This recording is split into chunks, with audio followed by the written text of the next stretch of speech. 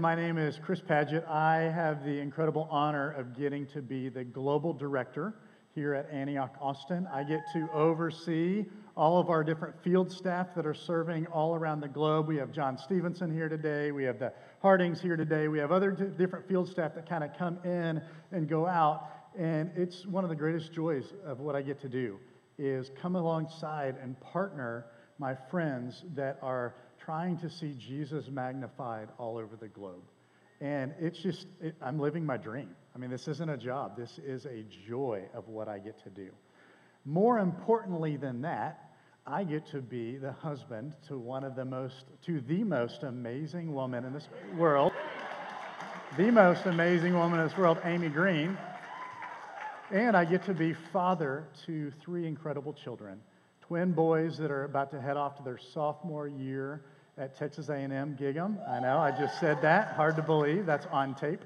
And my daughter, who's about to be a senior in high school. And so very excited to see those guys grow. And it's just an honor to get to love my wife and to get to be a father to my 3 most amazing kids.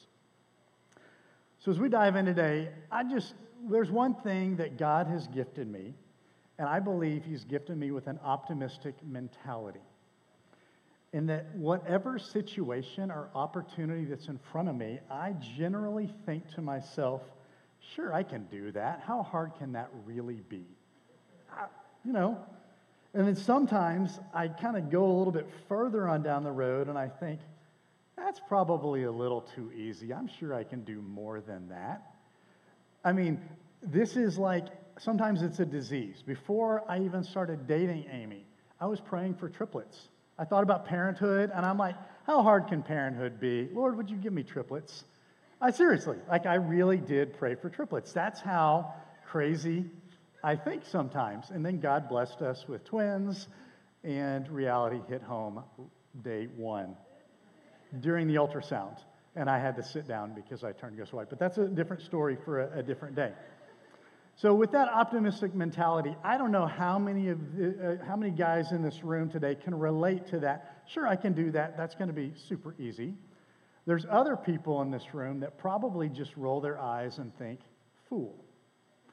And I am who I am. I'm always going to be who I am. And I keep hoping I'm going to learn my lesson and wake up and think one day, oh, yesterday's events were challenging. Maybe I shouldn't think and dream about that again, but I do wake up each day and think, I can go for it. And with this mentality, unfortunately, it's put me into a few very uncomfortable situations in my life. Back when I was in high school, I took Spanish 2 with Miss Heron. And in my mind, I was almost fluent, right? I was almost fluent. So for our spring break trip down to Monterrey, Mexico with our youth group, we were going to work with a local church and do a lot of evangelism through drama presentations, evangelism, serving, whatever. And so I was super excited to use my vast knowledge of Spanish to go converse with everybody that I got to see. Before our trek down there, our youth group leader asked if anyone wanted to share their testimony at some point during the week. Since we were going to partner with the local church, there was going to be loads of translators for us. And since I had recently chosen to follow Jesus, I was probably chomping at the bit a little bit more than I should have. Obviously, I quickly volunteered because I had ADHD, optimistic mentality. I was just all out all the time. I was then told that I was going to get to share my testimony at the service on a Sunday morning in front of the entire church. So what did I do? I went in my room and I decided to handwrite out my entire testimony. And I filled up 1 page of paper, double-spaced. Right? I didn't have a whole lot. I mean, I was a 15-year-old that was raised in church. So I thought my testimony's amazing. And then as I wrote it out, I'm like, I haven't lived a whole lot of life, but I'm going to share it anyway. After I had written it out, that optimistic mentality kicked in, and I thought, this won't be that hard to share. How about I take it one step further and have Miss Heron translate it into Spanish for me so that I don't need a translator because I can do this all by myself. Exactly. So the following day, I walked up to Miss Heron after class. I explained the opportunity I had in front of me. And I said, would you be willing to translate this for me? And Miss Heron said, of course, Chris. So then I pulled out of my pocket this folded up, wrinkly piece of paper, and I handed it over to her. And she's like, okay, I'll have this for you in a couple of days. A couple days later, she handed it back to me on a much nicer piece of paper, and I looked at it, and my testimony was written all out in Spanish. And I just thought, I'm going to crush this. A few weeks later, we then headed down across the border for our trip, and this was my first ever short-term missions trip. That Sunday, we headed over to the local church for their morning service, and as we walked in, I saw all the men sitting over on this side in the open-air building, and I saw all the women sitting over on this side. And I'm not fully sure when during that service reality finally hit me, and the panic of what I committed to started to sink in. But by the time worship was over and I was invited to get up and share this life-changing, powerful testimony, I was mortified, I was terrified, I was whatever you can think of, put all of that together, and that was probably just the beginning of how I was feeling. Another point to note that many of y'all don't know about, but I was what some people call a late bloomer. So if you don't know what a late bloomer is, it's when that puberty thing and that voice-changing thing for men comes knocking on your door. Well, that kind of hit me later in life. And when I say later in life, like my freshman year, thank you, peanut gallery in the front. When my freshman year of high school, I was 4'11", 79 pounds. I'm serious. Like, I am not exaggerating this story whatsoever. I was 4'11", 79 pounds my freshman year of high school. So at this point, I was maybe 5'5", $110 if I was soaking wet. But I vaguely remember standing up there with my testimony on the podium right in front of me, not daring to lift my eyes to see the 100-plus folks sitting out there. And so as I stood up there, probably something like this a little bit, gripping the podium, sweat running down my head, I started giving my testimony. Me llamo Cristobal. Yo soy estudiante en Austin, Texas. And then a lot more Spanish. I don't know exactly what I said after that. I just remember at one point as I was finishing a sentence, some lady over on this side of the auditorium, she yelled something out. And as I'm sharing, I look up and went, what? And then she repeated it, and she said, Gloria a Dios, praise God. And lowered my head, and I finished my testimony even more mortified. And that, if I were to do theophostic ministry, was probably the moment that scarred me for public speaking for decades. Thankfully, I've gotten past that, and now Peanut Gallery can yell at me, and I'm not mortified. But little did I know that that right there was one of the first of what have been countless opportunities that I put myself in an uncomfortable situation in order to see Jesus magnified. Sometimes it happens by accident. Sometimes I do it on purpose. And almost every time, at some point, I think to myself, why in the world? What am I doing? Even today, I was like, why am I doing this? And it always goes back to, because Jesus is worth it. Right? Revelations 5, 9 and 10. If you have your Bibles, you can go there. Get ready to go to Acts 13 and 14 in a minute. Revelations 5, 9, and 10 says, you are worthy to take this scroll and open its seals, because you were slain, and with your blood you purchased men for God from every tribe and language and people and nation. You have made them to be a kingdom and priests to serve our God, and they will reign on the earth. I have committed my life to our saying that all may know. That all may know. In the last couple of years, there's been this expression that's taken on a lot of traction, and I know it's awoken a lot of people. YOLO. You only live once. And if I could humbly submit to you guys today, I kind of believe that mentality is a lie from the devil. I really do. I really do believe that. according to Scripture, I believe that we should be saying yolt. You only live twice. That's what Scripture says, right? I really do believe that you live once in this body for a very short amount of time. Yolt. I almost made a shirt and wore it today, but I decided against that. Because y'all had been confused for the first 5 or so minutes. But I really do believe that we only live in this body once for a very, very, very short amount of time. And then we get to live in our heavenly body forever and ever and ever and ever. I firmly believe that this right now is the only time in all of eternity that we get to do something for God. We get to go out and share His good news. We get to go invite people to the eternal party that's in front of us. Because after we pass away and after we move on into our heavenly body, then we get to be with Him. And for all of eternity, we get to be. We get to worship and adore Him. But for now, we get to work for Him.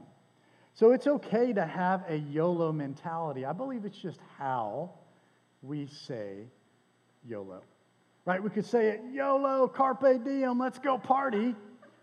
Or we could say, YOLO, this is the only opportunity I have. And so I really do believe that you can say YOLO, you only live once, but it's how you say it. And if you add this to the back end, you only live once in order to proclaim His name to those who do not yet believe. I'm not going to get on a soapbox too much today, but that was one of my tiny little soapboxes that my daughter's like, Dad. But I really do believe that we are a people that believe in the lordship of Jesus Christ. It's not just a, hey, let's go to church on Sunday and say that we're Christians so that we can get to go to heaven at the end of our life. That's calling Jesus as our Savior. But believing in Him as Lord is saying, how can I serve and obey you today? In this present situation, in my class, at my job, with my neighbors, how can I serve you today so that you will receive glory from my life? And I really do believe that that was one of the Apostle Paul's daily prayers that he prayed. Each day he submitted himself to the lordship of Jesus with the purpose of advancing His kingdom as much as he could. So much more than me, I really do believe he put himself in uncomfortable positions in order to see Jesus magnified. As we've been working our way through the book of Acts in the Church in the Wild series, we were introduced to this guy, the Apostle Paul, a few chapters back. This was a story of a man, he was hell-bent on destroying the church and all that chose to follow the way of Jesus. But through a radical conversion, daily discipleship, and then complete surrender, he became one of the most influential men of all time. Today we're going to continue on with a story through Acts 13 and 14 today. And so we're going to start here at Antioch, and these guys traveled all through Cyprus and then modern-day Turkey, and they spent 18 to 24 months going through this trek. And there was so much that happened that I'm not going to be able to sum it all up. But the basic gist, Antioch, we've been talking about, it was a haven for all of the Christians that were fleeing persecution. That's where they gathered together, was in the city of Antioch. And as Clark mentioned a couple of weeks ago, it was also the launching pad for the believers to where the gospel was spread to the ends of the earth. There is way, way too much in Acts 13 and 14 for me to cover all of it. So I'm just going to sum it up. And we're going to read through it really, really quickly. And before we dive in, there's one thing I just need to let all of you introverts out there like me, right? I'm an introvert. I really appreciate it when somebody's going to force me to interact with somebody else. Like, I want to interact with people when I want to interact with them.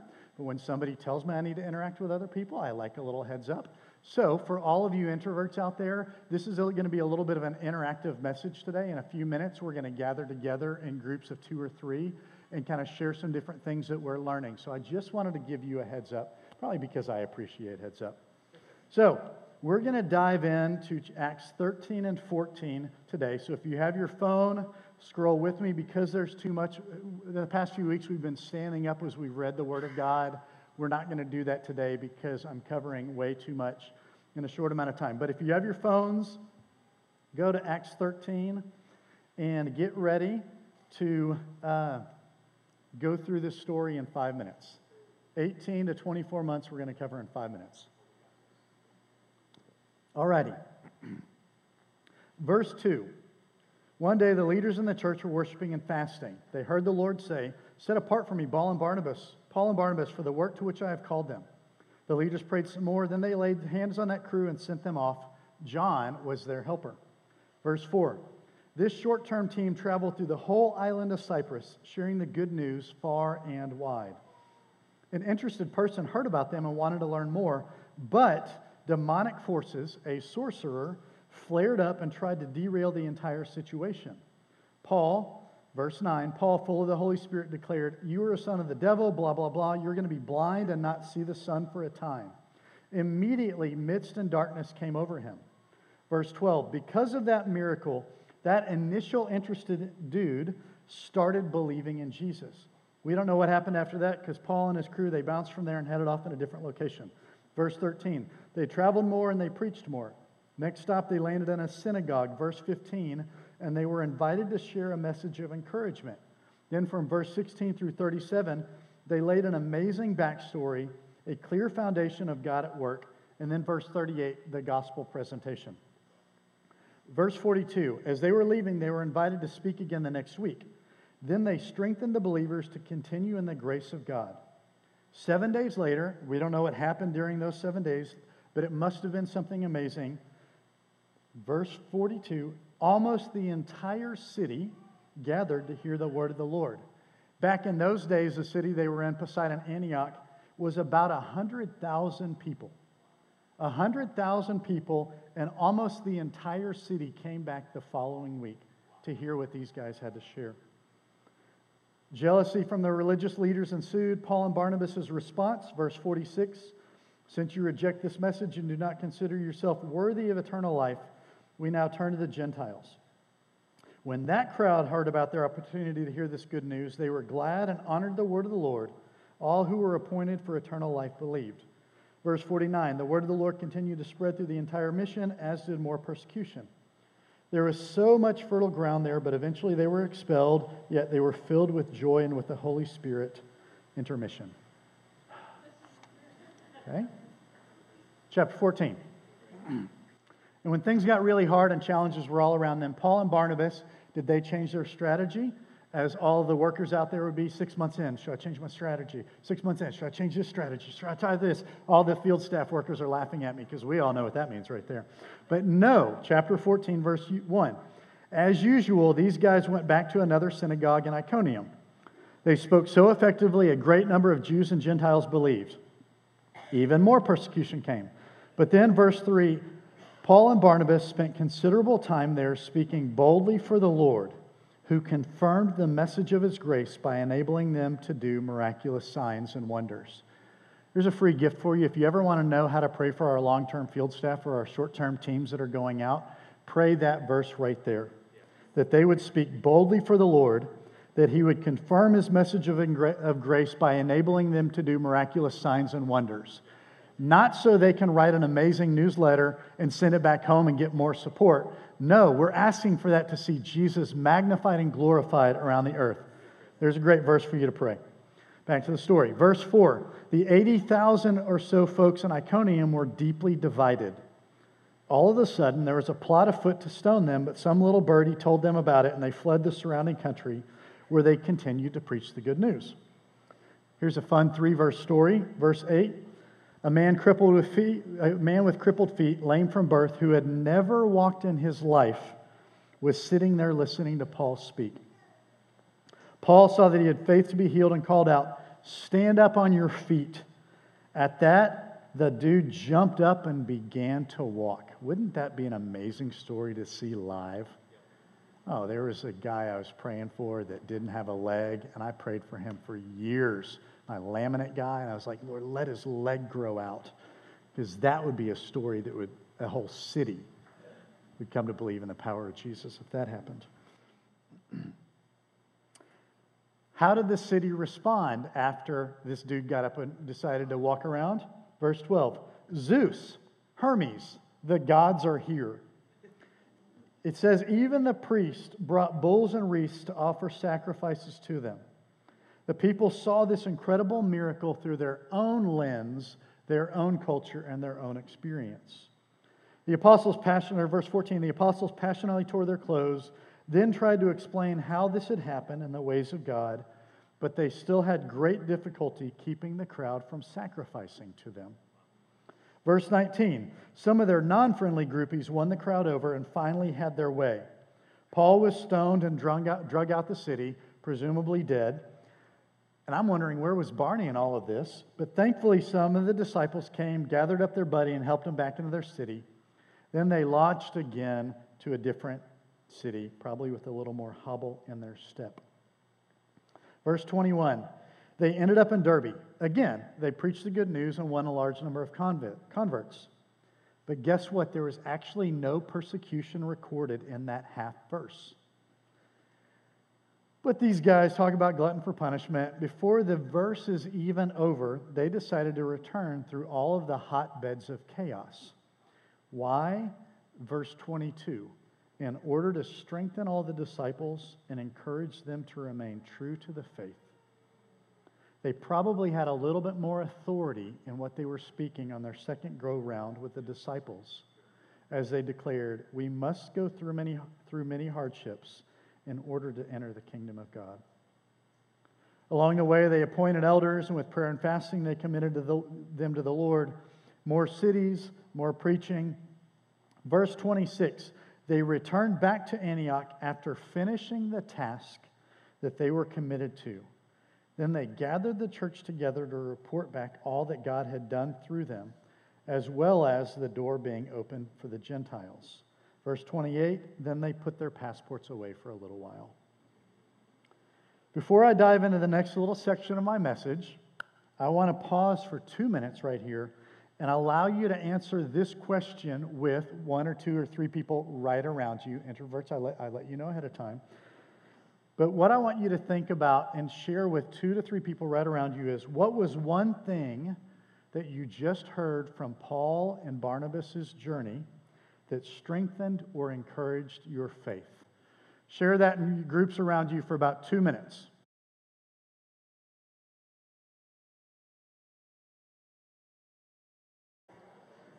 All righty. Thank you for sharing with one another. Trying to gather people together after releasing them to start talking is always a little bit of a challenge, and my wife prepared me for that, but this is my transition line to get y'all back focused on me again. Way to go, me. So what does all that happened in Acts 13 and 14 have to do with us today? Right? We as a church have made a commitment decades ago to obey the Word of God and do whatever it tells us to do. It's pretty simple. If the Bible says do it, then we need to obey it.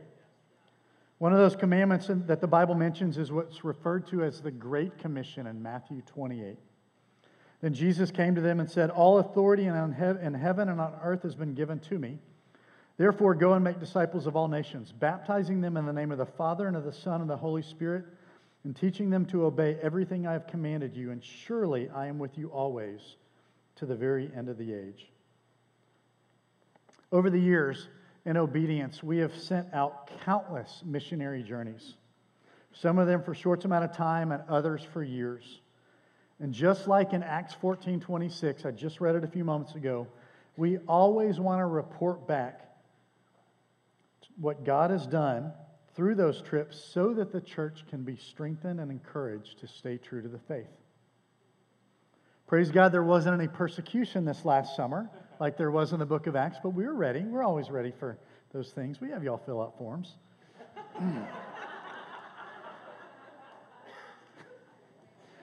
Just as I told you guys a number of short stories that happened nearly 2,000 years ago, I also want to tell you all a few short stories of what happened over the last 2 months. The stories from 2,000 years ago came about from the obedience of Paul and Barnabas and John, and these more recent stories came about from the obedience of over 50 people here at Antioch, Austin. And you guys supported them by praying for them, by encouraging them, by financially supporting them. You guys are deeply invested and are a part of all of these stories that happened over the last couple of months. And I want to share them with you to strengthen and encourage your faith, to remind you to stay true to the Lord. Over this summer, we sent out 6 trips in various directions around the globe. We had 2 trips specifically focused on prayer and intercession, one to Colombia and one to Uganda. We then had a college and young adult crew that went over to Paris. Our discipleship school sent a contingent to London. We had a family trip that headed back down to Colombia after the initial prayer trip. And then a few of us went over to Indonesia for one of the conferences to support our long-term workers. Each one of those crews came alongside and supported the long-term workers, missionaries, but we don't say that word, in those cities that they're serving in. But I just did. So here are some of their stories, and these are only a few of what have happened. And for me, one of the most important things isn't what exactly happened in the moment, but it's the fruit that came forth from it. I personally just love to share those since then moments. You watch Undercover Boss, you see what happens, and then you see that at the end, since then, this, and happened. That's probably one of my favoriteest parts of that show right there. For our ADS crew that went to London, their purpose was to encourage countless people in conversations and to try to share the good news of Jesus far and wide. We just heard those words back in the book of Acts. On the very first night of sowing, Josh and some other folks from his team were talking with a dude in a cafe. In the midst of their time together, Josh noticed that this guy had a tattoo of a scripture on his forearm. He then used that tattoo to segue into a spiritual conversation. This guy used to follow Jesus, but he hasn't been active in his faith in many years. He really didn't know any other Christians, and he was so hungry for community. Throughout the week, our team was able to encourage this young man on a spiritual journey and then get him plugged into the local community of believers there. Since that trip, this guy has continued to grow in his walk with Jesus and is actively sharing his faith with those around him. And there were multiple stories like this of that broad showing, the broad sharing there of the good news in London. At the end of that trip, one of the girls on the team, Grace, said, "If I can share this good news in a different culture, in a different society as easily as I did, why can't I do this here at my own home culture?"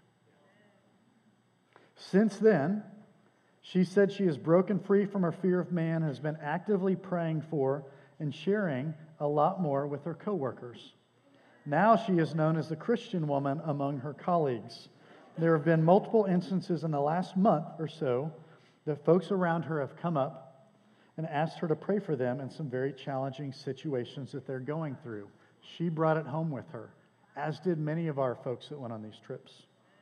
For our college young adult trip to Paris, the family that's sitting right in front, that's been serving there for the past 5+ years, told me, not just this morning, but a few weeks ago, but if you want to verify, you can go talk to them right after the service. But they told me that our team's presence there has not only helped the long-term team expand their vision and reach across the city, but all of their local believers have seen a greater picture of what God is doing around the globe. Throughout the week, our crew was able to pray for and prophesy over their local contexts. One specific story, one of the young women on the team, a little shy and timid, partnered up with one of the ladies who's been living over there for a while. Like they did every day, they went out to various parts of the city trying to engage other folks in spiritual conversations. At one point, they started having a conversation with a firefighter. At first, he was really kind of hard, not really wanting to engage in conversation. But as they continued to converse with him and pray for him under their breath, he started to open up a little bit, and he started becoming a lot more interested.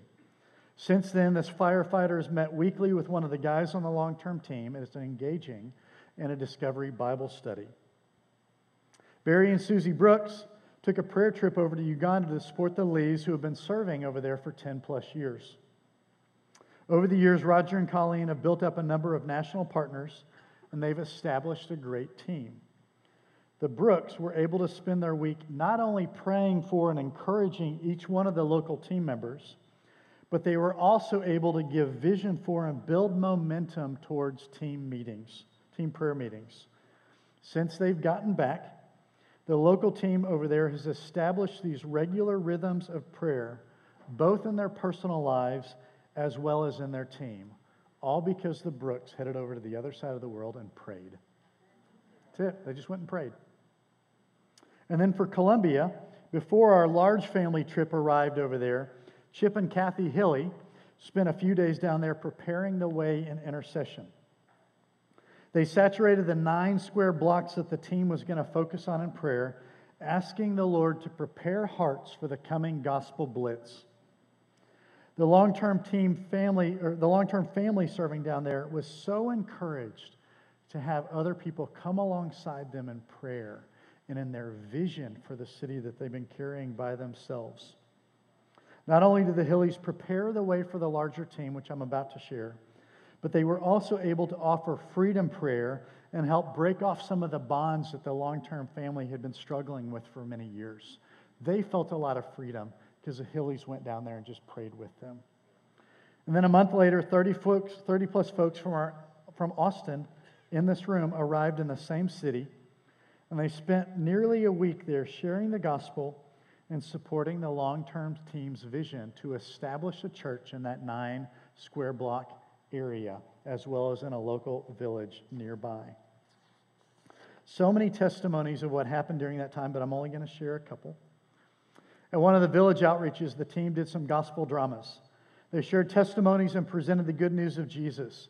At the end of their time, so many hands raised, both from parents and children, who wanted to accept Jesus as their Lord and Savior.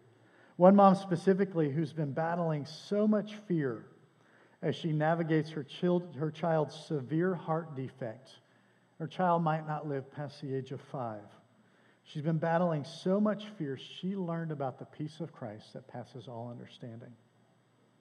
She chose to follow Jesus on the spot and is now studying the Bible every Saturday morning with several other moms, and she's praying for complete healing over her child.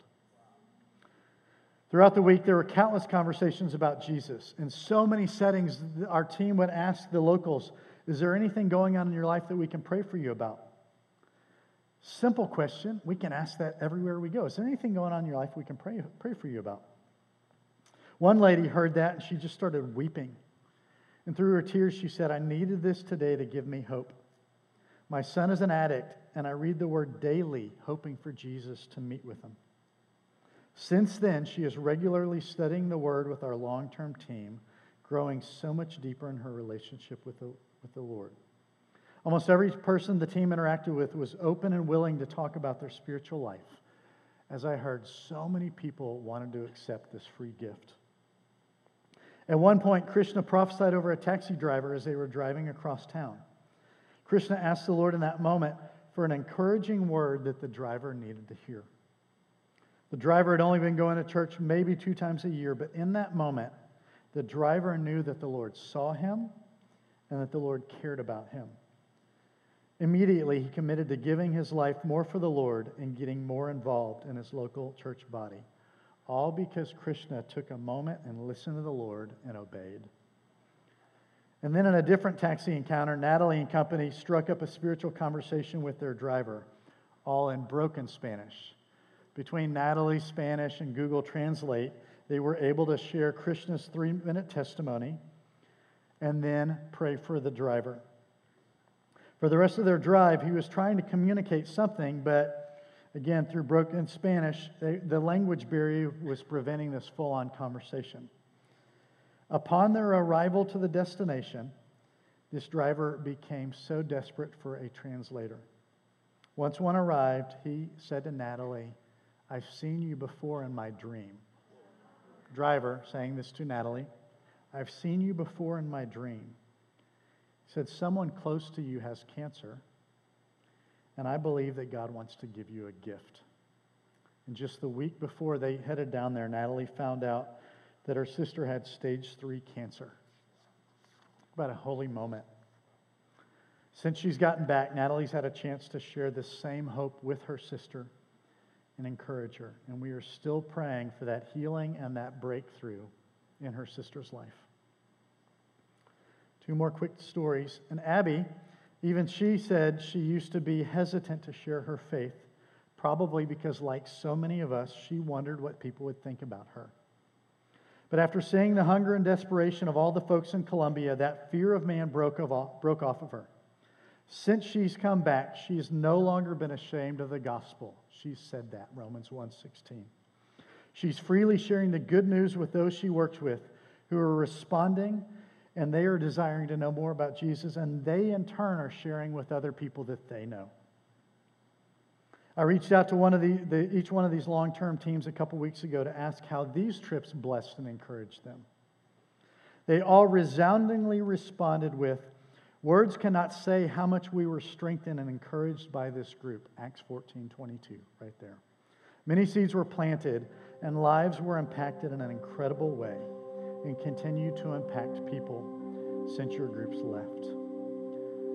Acts 13 and 14, some short stories. Antioch Austin stories over the last 2 months. Can you see a lot of the similarities right there? We're going to pause here for just a minute. And again, with the people right around you, I have another similar question. What was one thing that you just heard from our summer impact trips that encouraged or strengthened your faith? Take a minute. What's something that you heard that strengthened or encouraged your faith from these past trips?